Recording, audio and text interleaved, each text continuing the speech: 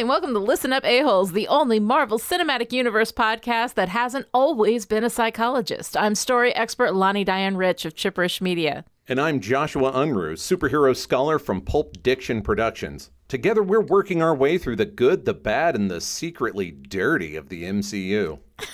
So listen up, A-Holes. We're going to talk about Luke Cage, Season 1, Episodes 3 to 5.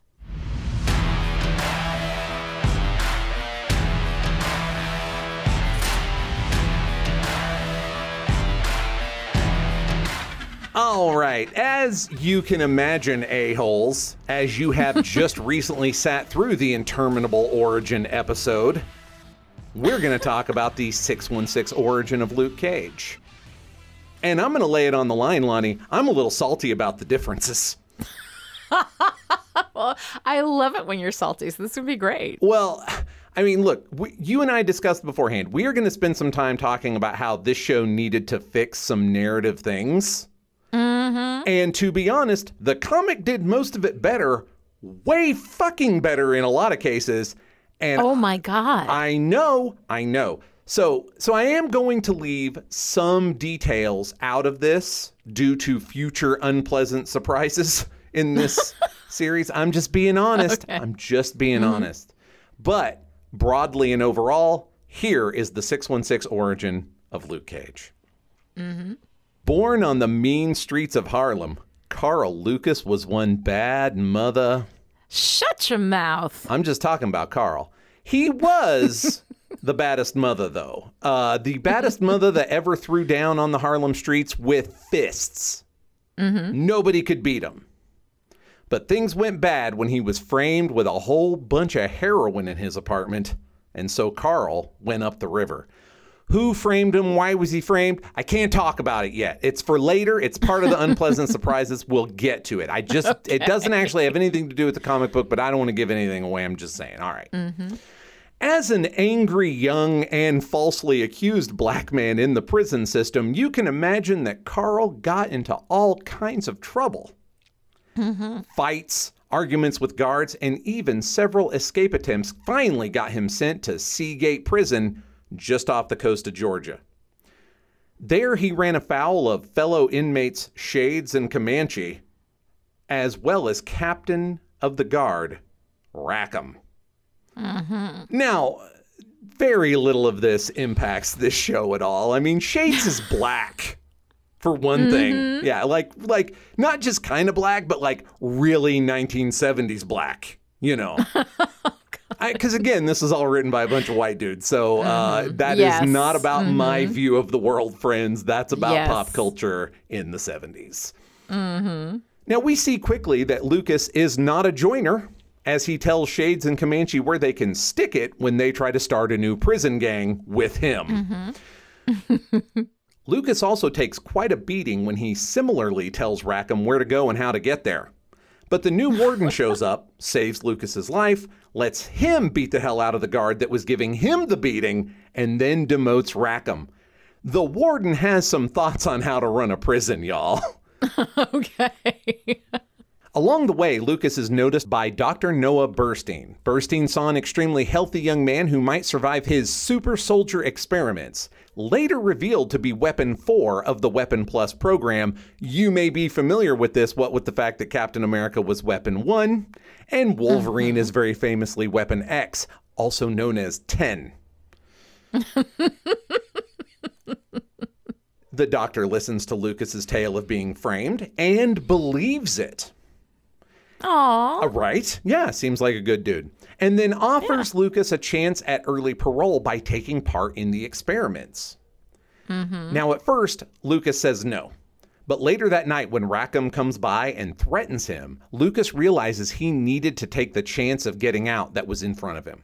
Because he was always going to be under the thumb of the man if he was in prison. Right. Yeah. Mm-hmm. Once Lucas goes into the chemical bath that would enhance his cellular regeneration, Rackham came in to get his revenge. Lucas barely survived the sabotage, and when he came out of the bath, slapped Rackham down. Unfortunately, he did not realize that he had super strength, and he hit him like a sack of hammers.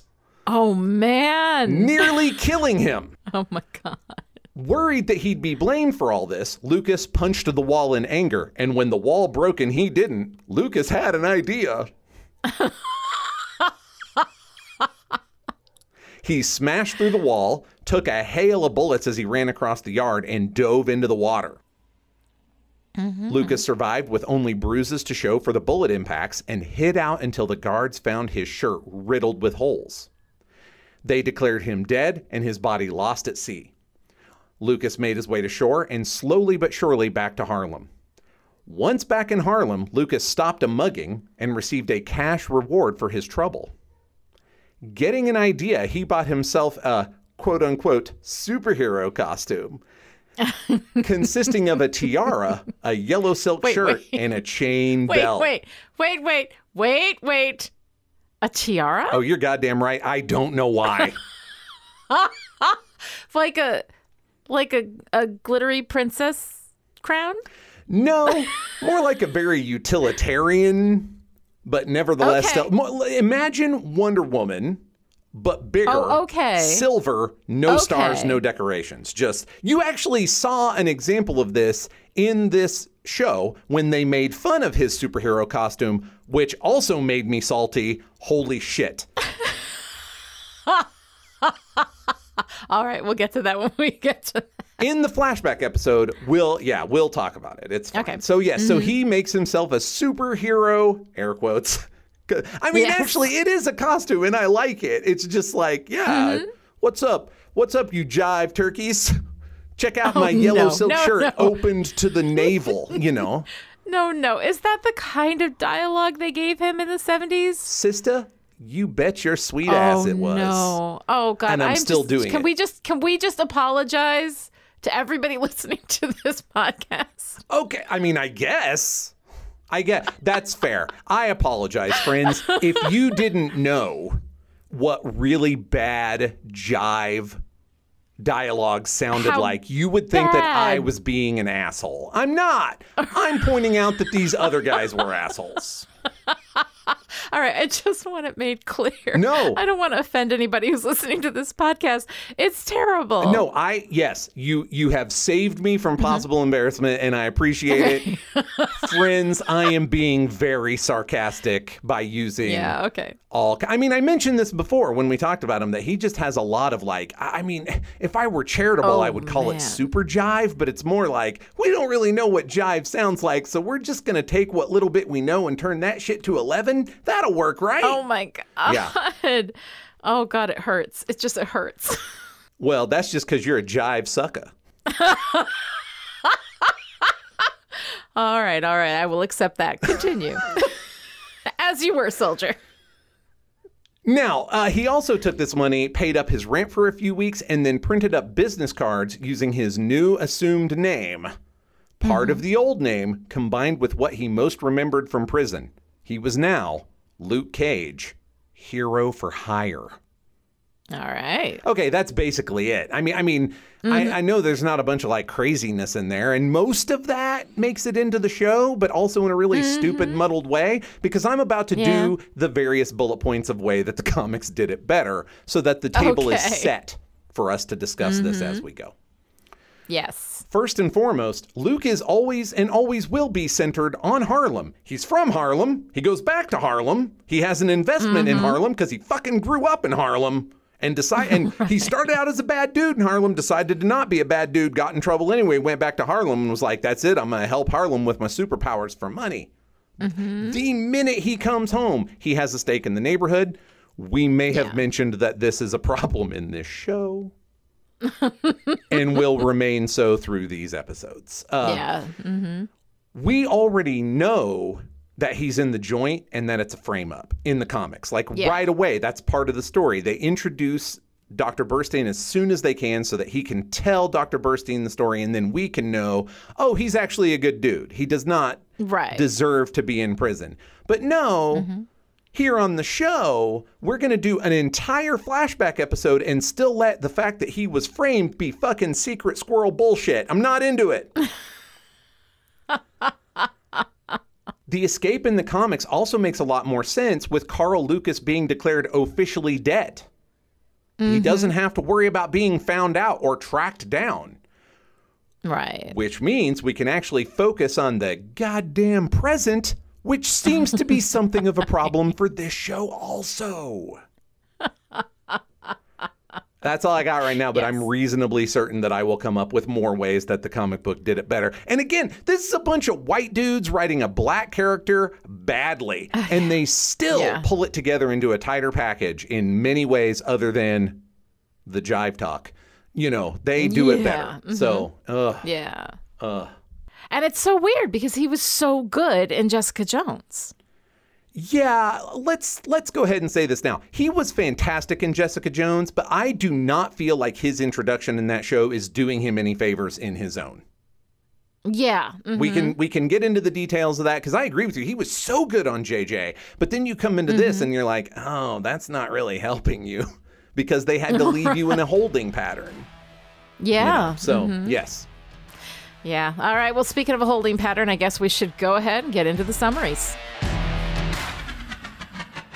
In Who's Gonna Take the Weight, Luke decides to hit Cottonmouth where it hurts. His money, honey. That's for Dr. Doom, remember, from last episode. I'm still doing that weird jive talk. I'm just saying it's not my choice. He hits all of Cottonmouth's money hideouts, takes the money, and walks out with his clothes full of bullet holes. Detective Misty Knight is overly suspicious of Luke's connection to everything that's been going on, but not nearly suspicious enough of her partner Scarf, who sneaks out to kill Chico for his real boss, Cottonmouth. Reveal! Luke leaves most of Cottonmouth's money to the cops to lock up, but takes some to give to Connie. As he's eating dinner, Cottonmouth takes a rocket launcher and blows up the building. Way to overreact, yo! Who's Gonna Take the Weight was written by Matt Owens and directed by Guillermo Navarro. In Step in the Arena, as Luke tries to get Connie and himself out of the rubble that used to be Genghis Connie's, we see the flashbacks of how Luke became bulletproof in the first place, by fighting for a guard with an underground game going on. When he refuses to fight, the guard's bullies, one of which is Shades, beat him within an inch of his life, and Reva, the prison psychologist with a lot of secrets, asks the doctor doing experiments on the prisoners to save Luke's life.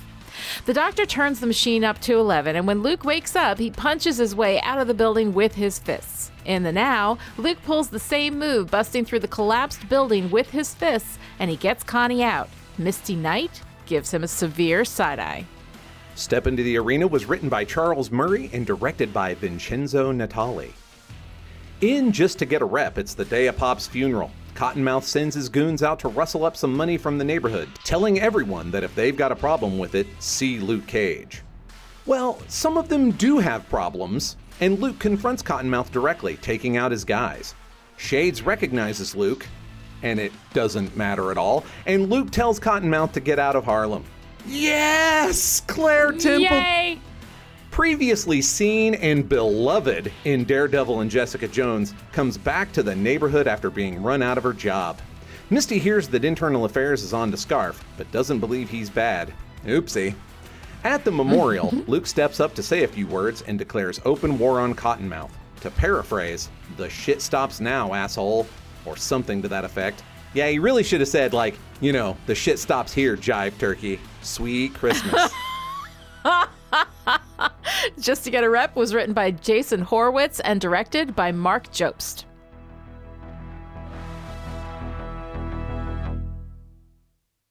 All right, so Joshua, here we are. We have these 3 episodes of Luke Cage, and there is stuff in here that I think is really good. I am very, very pleased to see Claire. Claire is just a breath of fresh air. Yeah, she really is. I mean, I also hate to break it to you. She's also going to be part of the stuff that gets fucked up on the back end, but, you know, we'll get to it. I'm really sorry. I'm really sorry.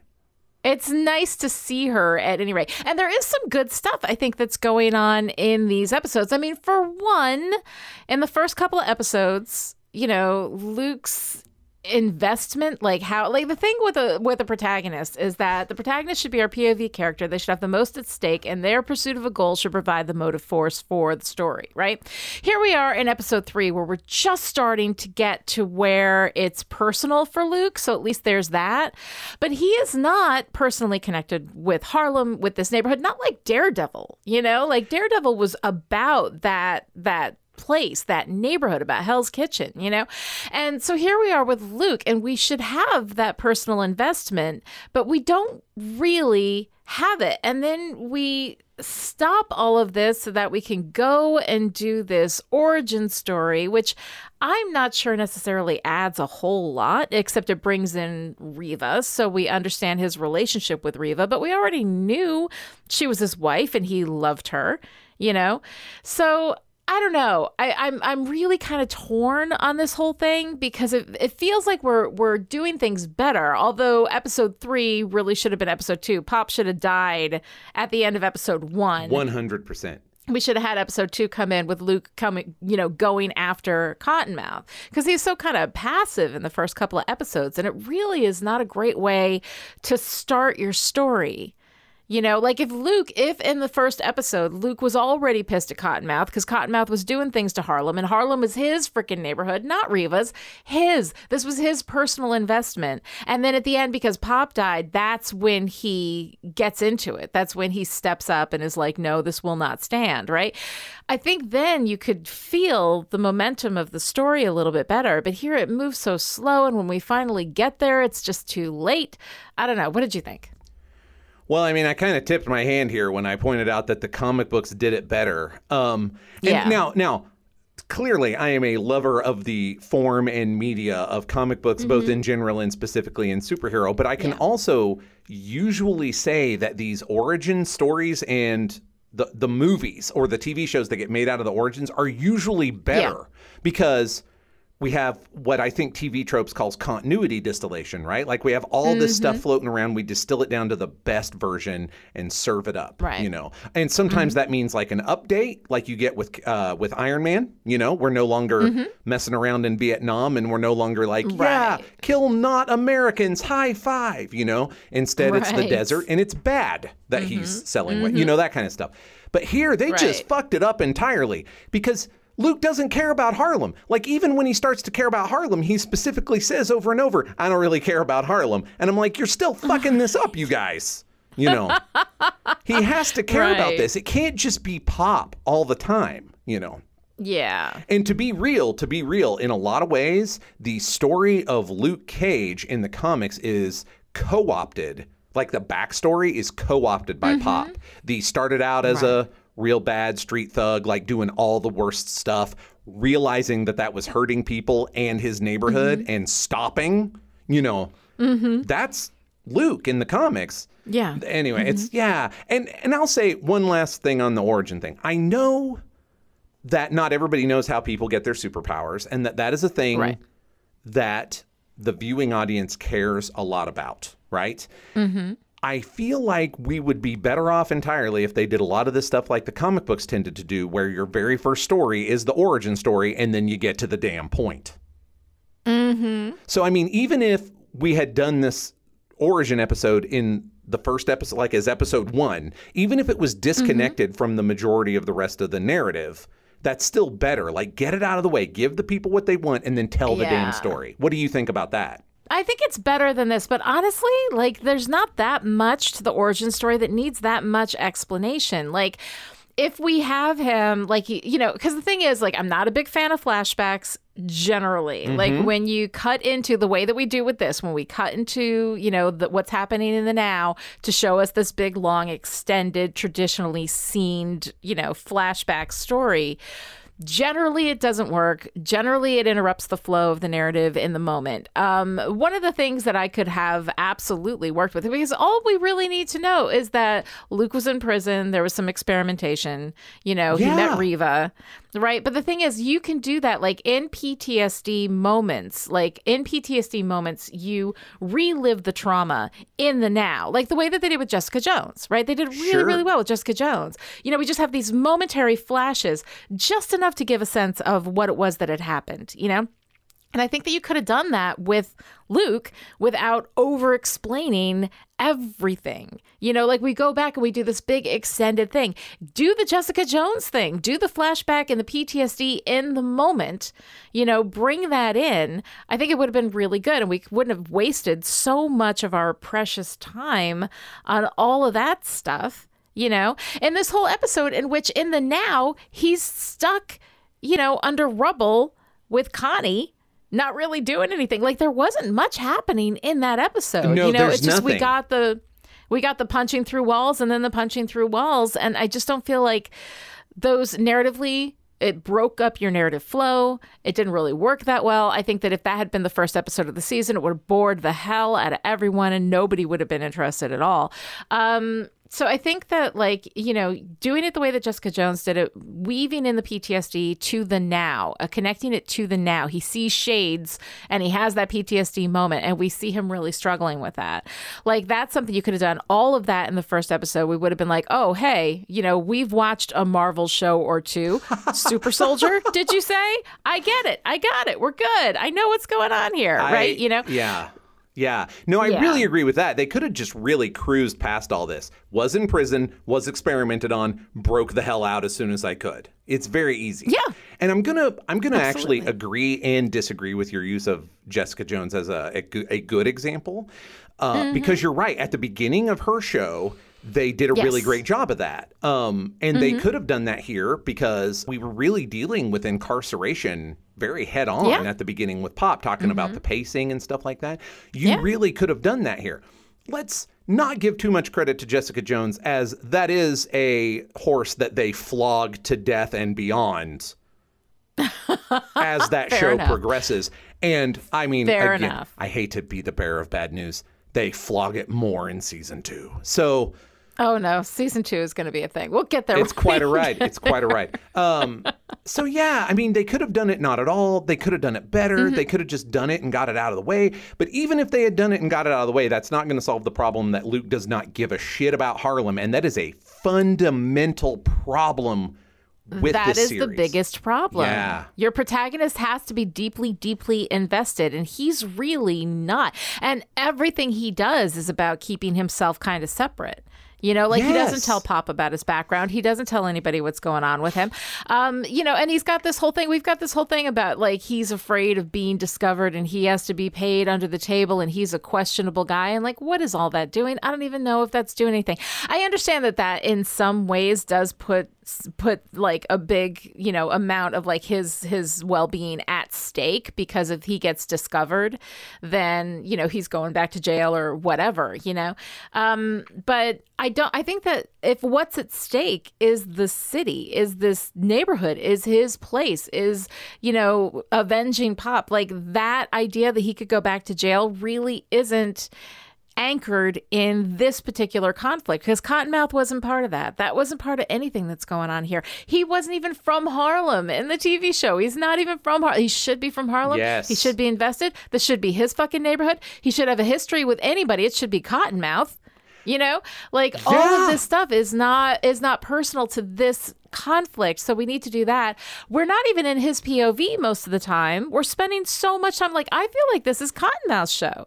We're spending so much time in his POV and what he's got at stake and what he's fighting for. And he's the one who's doing all the stuff that's providing the motive force for the story. And that is what a protagonist is. And I think that we're getting into a place where we're getting real close to making Luke not the protagonist of his show. Yes, that's very true. That is really a problem. And again, I don't want to go too far fixing this, but they are really enamored with Cottonmouth, which is great because he's very good. Well, and he's worth it. And if he were so bring him in more, make it more personal, give them a history. Let teenage Luke be one of the kids that Pop saved, 20 years ago or whatever. And be framed by Cottonmouth. Went to jail because of Cottonmouth. Yes, Ty. And and a thing that they did in the comic books, they don't make a huge deal out of it, but you would have to make a little bit of a deal out of it here.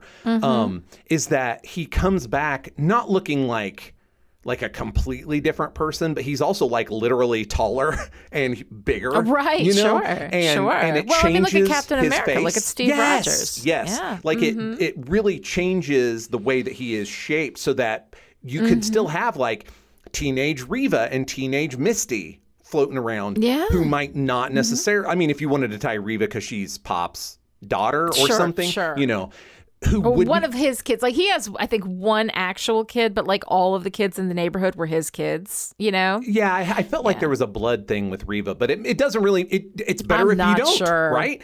If Luke and Reva and Misty are all some of his kids, and when he comes back as Luke, and they, they don't really recognize him, or he confides in Reva, but Misty does. I mean, there's and Misty's always like, "Who is that guy?" All sorts of stuff you can do with that. Yes, right. And then he cares right from jump, both about Harlem, but also about hiding, but also about fucking up Cottonmouth shit. Yes, absolutely. Absolutely. Like if he was trying to stop Cottonmouth from doing something bad and then Cottonmouth like framed him to get him out of the way, and then he comes back and Cottonmouth is still pulling this shit in this neighborhood. Yeah, and has been successful at it. Like isn't just pulling it, but has like become the guy, And then kills Pop. Fuck yeah. Yes. Yes. So, I mean, all of that stuff is stuff that we should have had with Luke and tightened up that narrative so that we are getting to that point at the end of the first episode. Yes. That we've got all of that. And then Luke starts going out and fucking up Cottonmouth shit. I'm in. Yeah. I'm in. Yeah. Although the one thing that I did not like is that he got that beautiful suit. That beautiful suit. And then he let them shoot holes in that beautiful suit, and he looked so good. And I was like, you couldn't just you didn't have a T-shirt in your car. Okay. Like, you couldn't, I know, and I'm with you, right? And we are going to talk a little bit about Dapper Dan at the end of the episode, right? But what I really liked about it is how carefully he took off the suit coat every time. He did take off the coat. And then he left the shirt on underneath with all the bullet holes while he went to the funeral. Because he could cover it up. All the bullet holes were covered with the suit coat. I was like... It's pretty badass. Oh, I kind of like that, actually. That feels like a real Luke Cage moment. Like, I'm real mad about this shirt, but if you shoot a hole in this suit jacket, I'm going to have to murder you. So let me take it off a minute. Let me take off the suit jacket.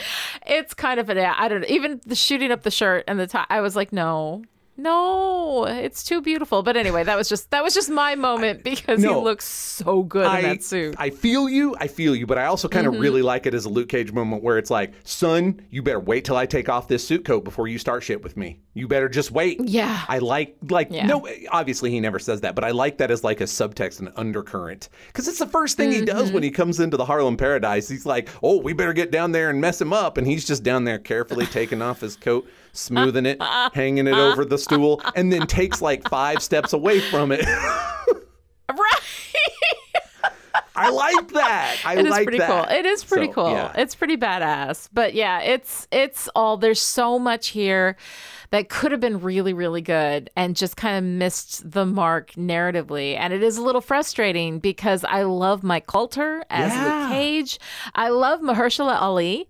I think he's fantastic. I love Simone Missick as Misty. Yeah. I love all of these people. They're just like all amazing. There's so much incredibly good stuff going on here. And it feels like such a waste because there's so much great material that could be worked with had somebody gone through and done like a narrative edit, to make it all like work narratively and understanding how that goes. But there was some stuff like I didn't realize the psychologist in the first 2 episodes when he had those flashbacks. I didn't realize that was Reva.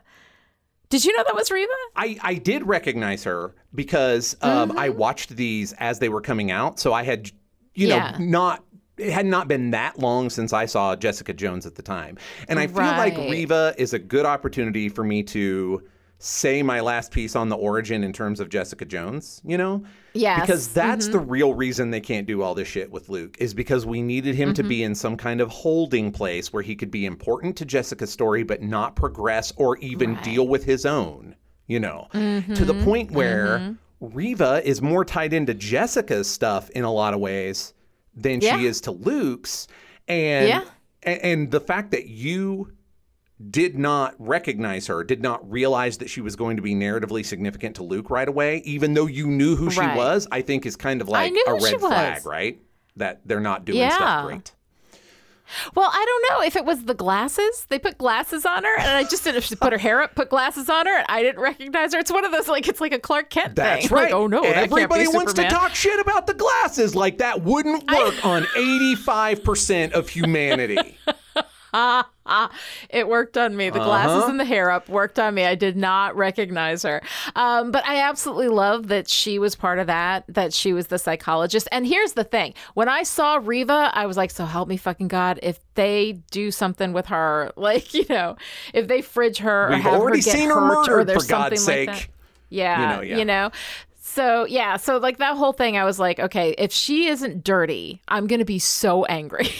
I'm like, if she's not dirty and in on all the experiments, because when she's like, no, there are absolutely no experiments, I give you my word, all that kind of stuff. I was like, oh, tell me she's dirty. So I absolutely loved both that she was involved in that stuff, that she lied to all of them, that there's some kind of like gritty reality to her that I really, really like. She's not this perfect, innocent, woman on a pedestal that he would hold up and like forever, like she's got some issues. She's lying. She's putting, prisoners, or at least involved in something where prisoners are getting experimented on. That ain't great. And I freaking love it. So I thought that was great. I also love this moment with her where she says, you haven't always been a convict. I haven't always been a psychologist. And I was like, ooh. So I actually really like her. Yes. Yeah. No, I do too. And I also really buy her as kind of an accidental lifeline to Luke. Like, she's just doing her job, and he is such an like uncrackable nut that she kind of focuses on him, and in the process, makes some progress. And in fact, her saying, oh yeah, everybody says they're framed, and then he won't meet her eyes, and she's like, oh, you really were though. Like, that was good stuff. That is good stuff. It was good. Yeah. As much as I don't like the whole flashback thing, I did appreciate the Reva stuff. I think that we could have done it quicker and more elegantly as, little flashbacks within the first episode. That would have been great. But still, like, I like it. And I liked that ending scene with the two of them. Because, of course, me and identity stories, right? I'm a sucker for identity stories, which is part of the reason why I love working with all these superhero stories. But at the end, when she's like, well, what is your name going to be? She erases him. What is your name going to be? Who are you? And he explains the meaning behind Luke Cage and like why he's choosing that specific name. And I thought that it was really cool. I liked it.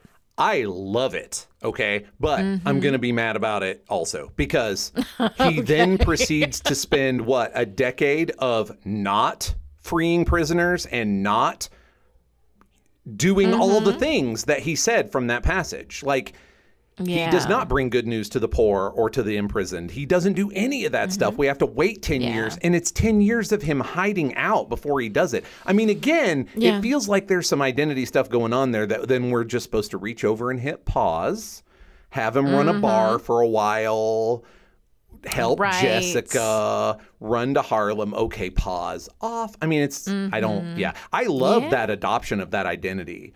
And it's much better than, I'm just going to use part of my old name, which was the comic book thing. Because he was Carl Lucas, and then he's going to be Luke Cage. And I liked I'm going to take the part that I remember most about prison. I like that.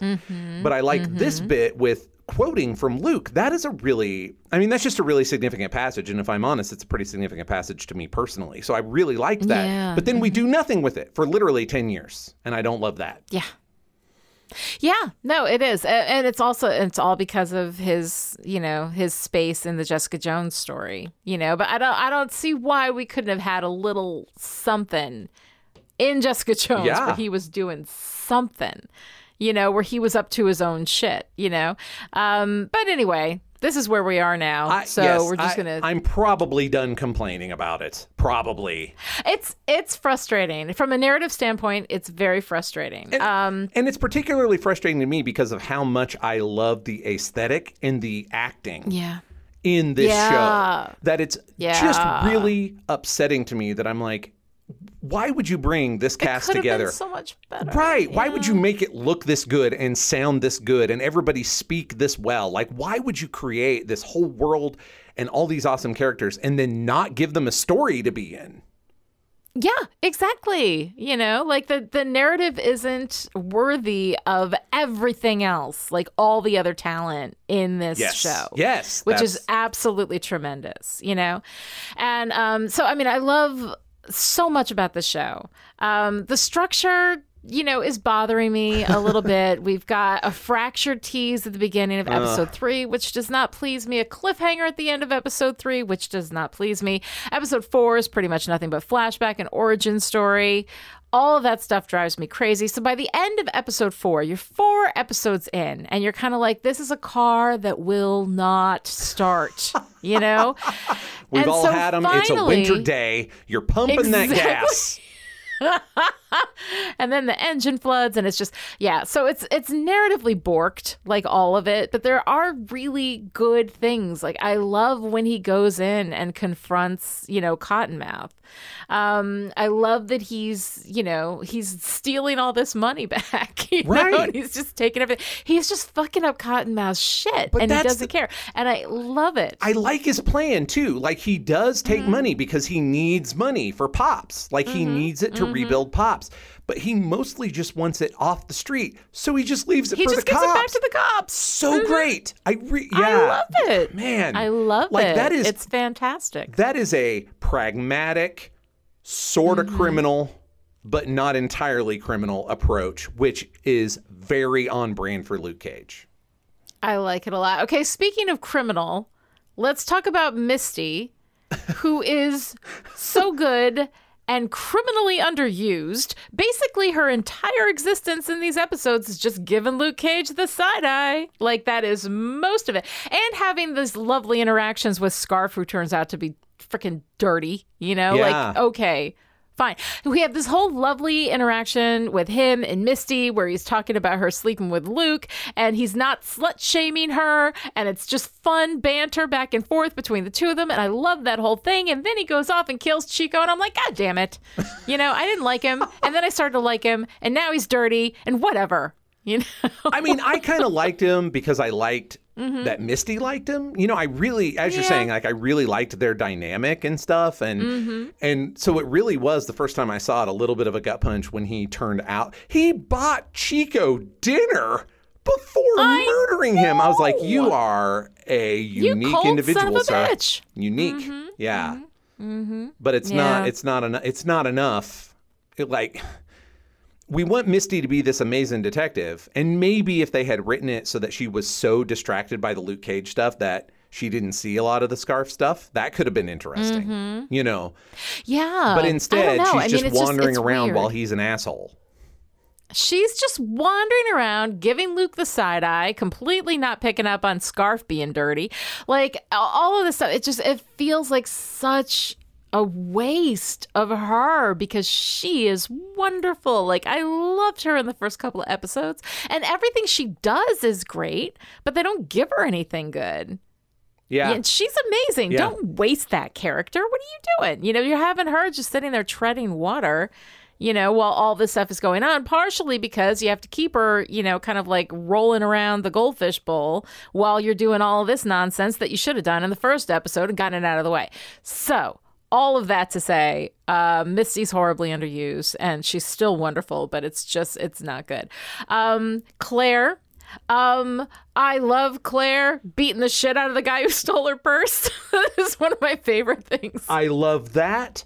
I love Claire's mom. I love Claire and her mom together.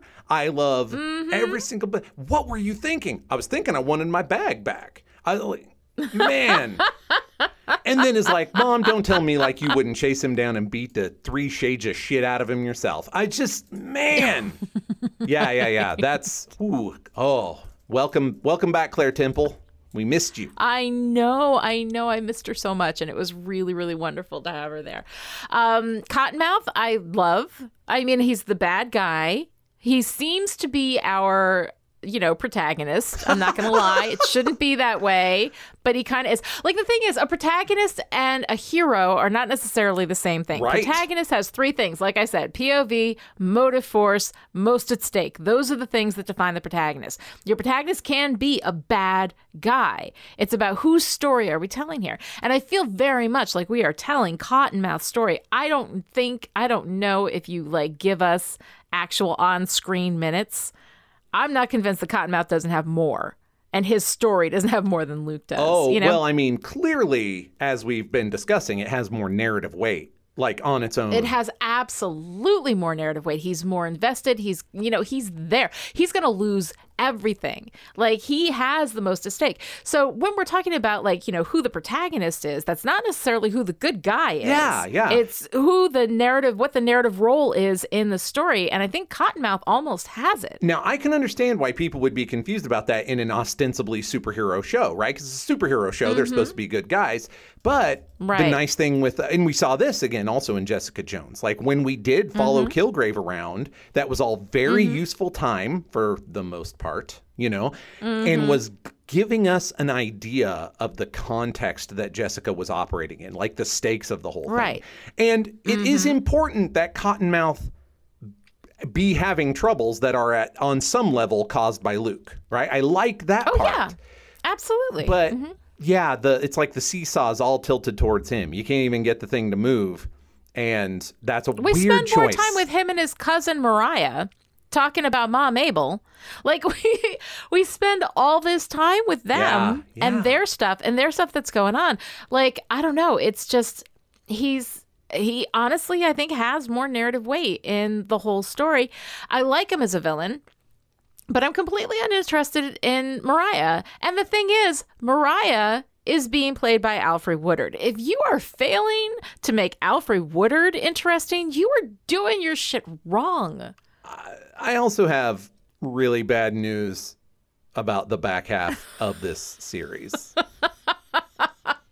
All right, well, we're not spoiling. I know. So I guess we'll just leave that there. I'm just going to let that hang right there. And let me point out again that this is a place where I actually am a little bit invested in Mariah, but I think it's because I'm doing their work for them. Because could you imagine a space where Pop was like the be part of the community, be an example as a bulletproof black man, go out and do the thing.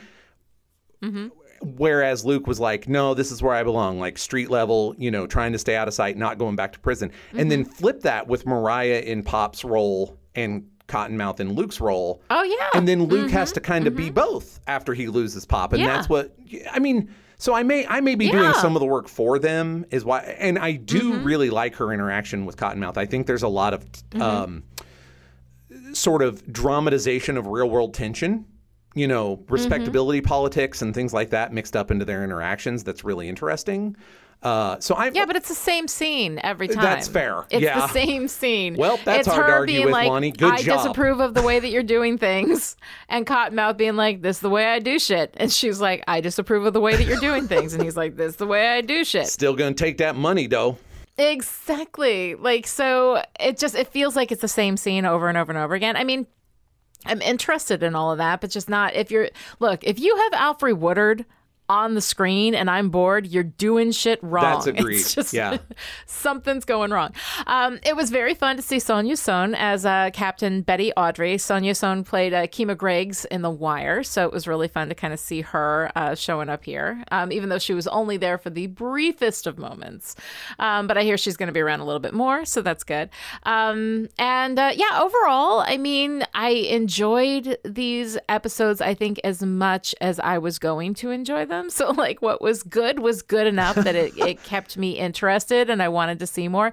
I was just so disappointed because there's so many, like, basic narrative things that had somebody been able to go through these episodes and just move stuff around and cut some stuff out, I think they would have been so much tighter, so much better, so much more interesting. And so it's just a little bit disappointing because everything else was so incredibly good. I mean, obviously I agree. I have gone on. So yeah, and I mean, I'm not spoiling anything, but it's not going to improve on that front. So well, I have to say though, bring the motherfucking ruckus, right? Yes. So here's the thing. I know that song. Like, you're always talking about Wu-Tang, right? And I know I should listen to Wu-Tang. I know I should. Well, I just don't know. haven't. Okay, cards on the table. I don't know if you should, but I want you to. So I'm going to draw that line right now. The reason, friends at home listening, that Lonnie is bringing this up is because I was texting her going, well, you're going to listen to some Wu-Tang in these episodes, whether you like it or not. And then she's like, I know this one, ha ha. And I'm like, how? I know that song. Fucking hell, though. I don't know. I'm telling you, like, I have it in my head, and I know it was in a movie or a TV show. It was like in the background of something that I saw, because I know I've heard that song before, but I don't remember what it was in. But I want to say it was in some stupid ass, probably white boy comedy where they take rap music and make fun of white boys listening to rap music. I feel like that may have been the context for it, but I honestly cannot remember. But when I heard the song, I was like, oh my God, I know that song. And see, the thing is that, like, I actually did go through, I went into Spotify, I played some Wu-Tang. Which ones? But my problem, I was playing from whatever the album was that Bring the Ruckus Sure, on. 36 Chambers, their first album, right? Yes, yes. So I listened to a couple of those, and I did like them, but and this is the thing, like, I'm embarrassed to say it, but it really comes down to this.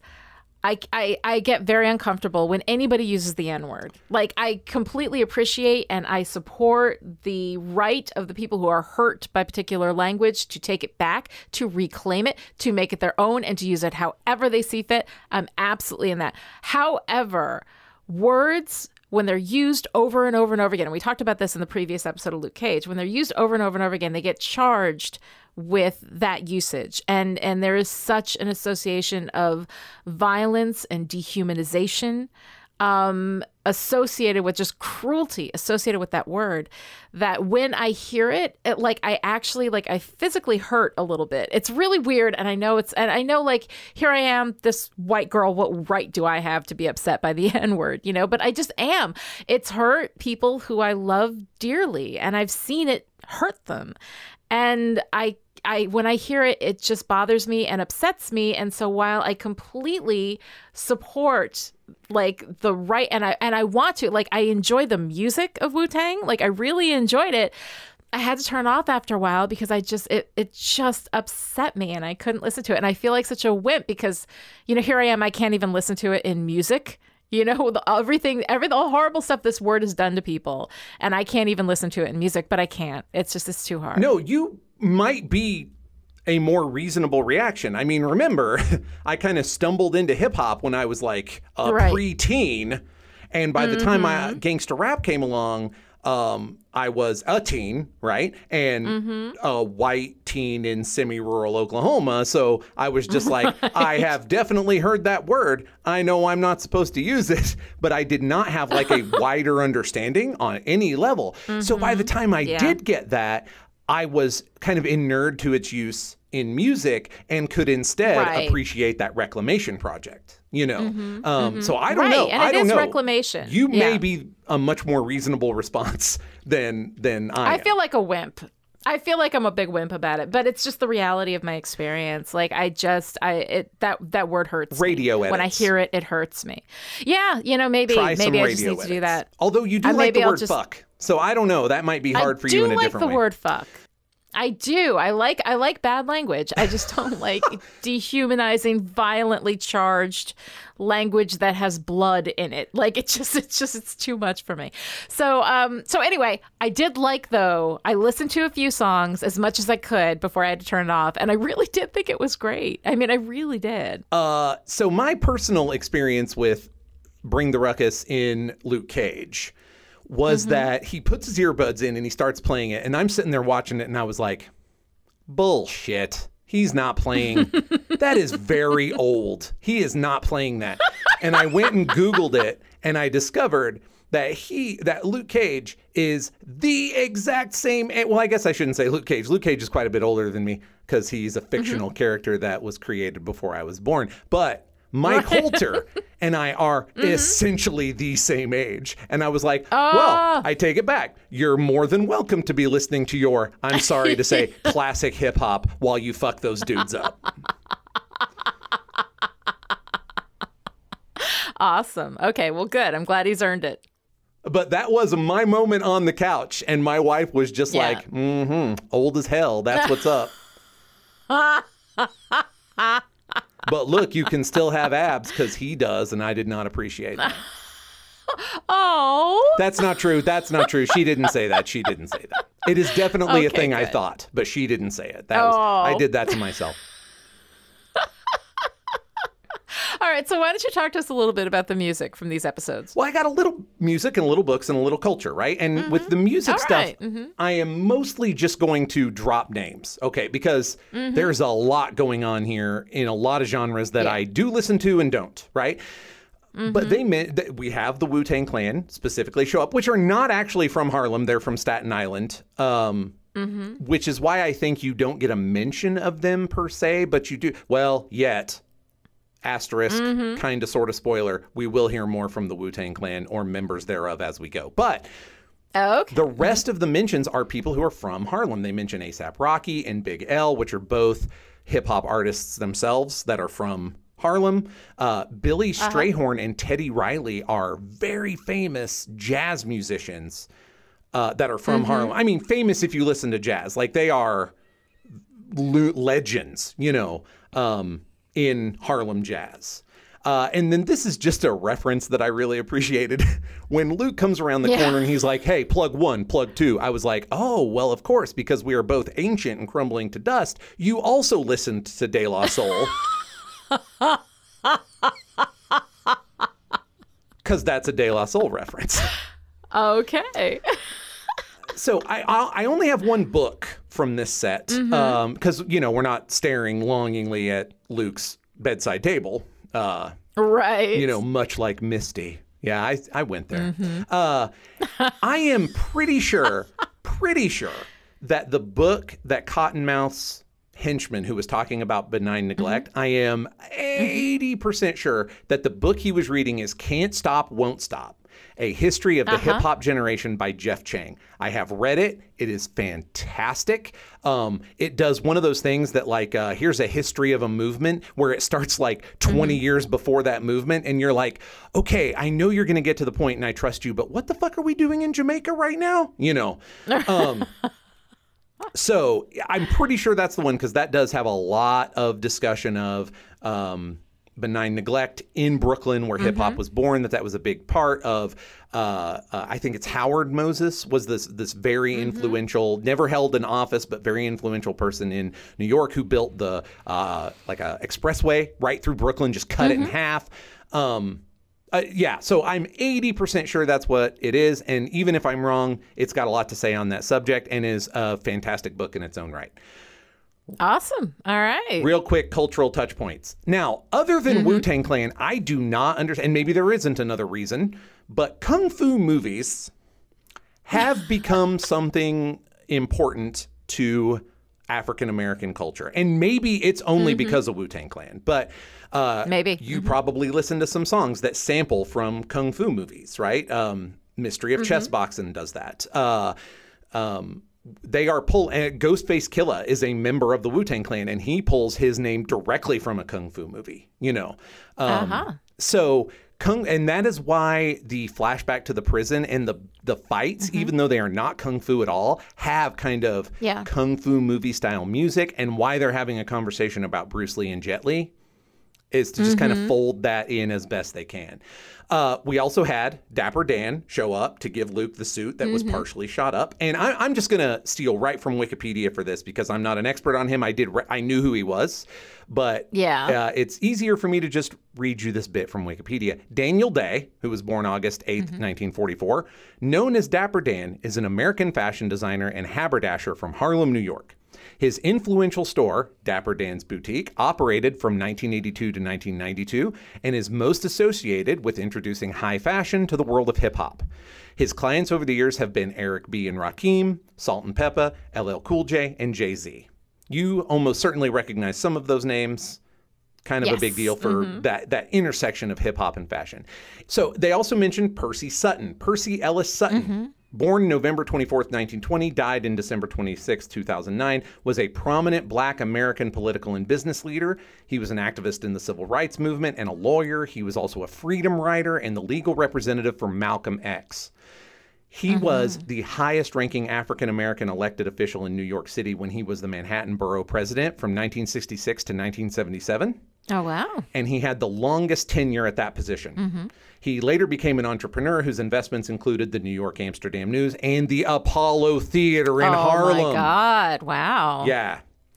And the last one that I'm going to point out is actually lots of ignorant fingers pointing back at me because the big championship baseball ring that Luke has to collect for Aisha. Yeah. They mentioned the New York Nine.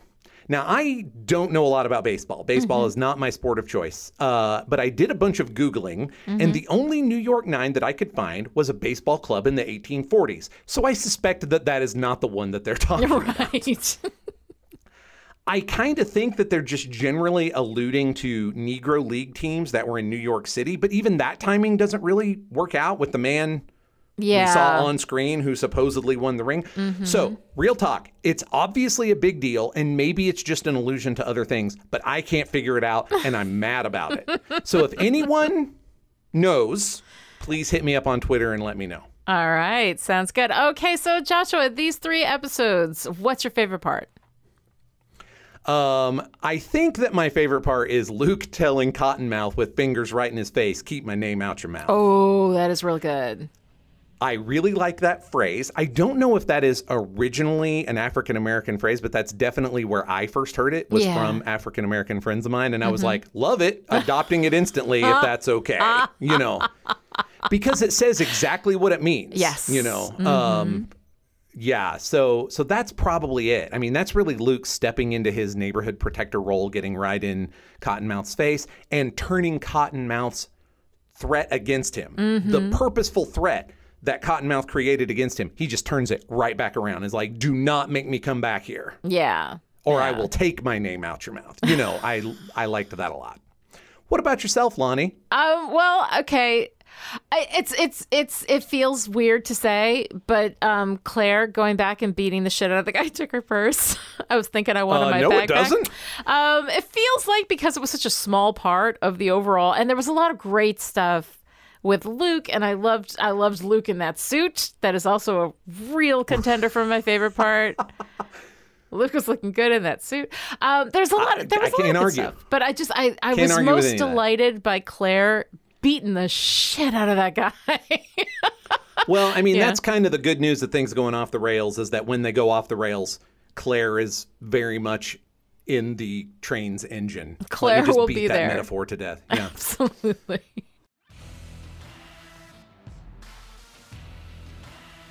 All right, if you enjoyed this conversation, would like to join in, come find us on Twitter. I am at Lonnie Diane Rich, and Joshua is at Joshua Unruh, and the hashtag is ListenUpAholes. This episode of Listen Up A-Holes was brought to you by the Chipperish and Pulp Diction producers who support us on Patreon at the power producer level. These people are the reason why Listen Up A-Holes is coming to you free and ad-free right now.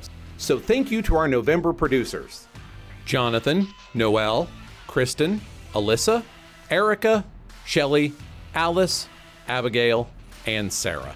Thank you, producers, and to everyone who supports Chipperish Media or Pulp Diction Productions. This message is for you. No one can cage a man if he truly wants to be free. To find out how you too can support Chipperish Media or Pulp Diction Productions, our Patreon links are in the show notes. And other ways to show your support: write a great review on Apple Podcasts, tell your friends about the show, or if you want beef, then bring the ruckus. Listen Up A-Holes ain't nothing to fuck with.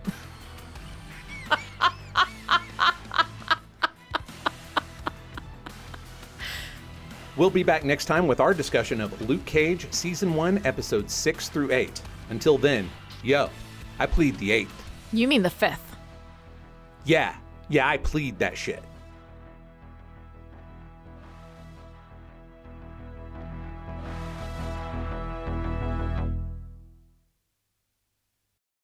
This is later revealed to be Weapon 7. No, wait, that's not right. Sorry.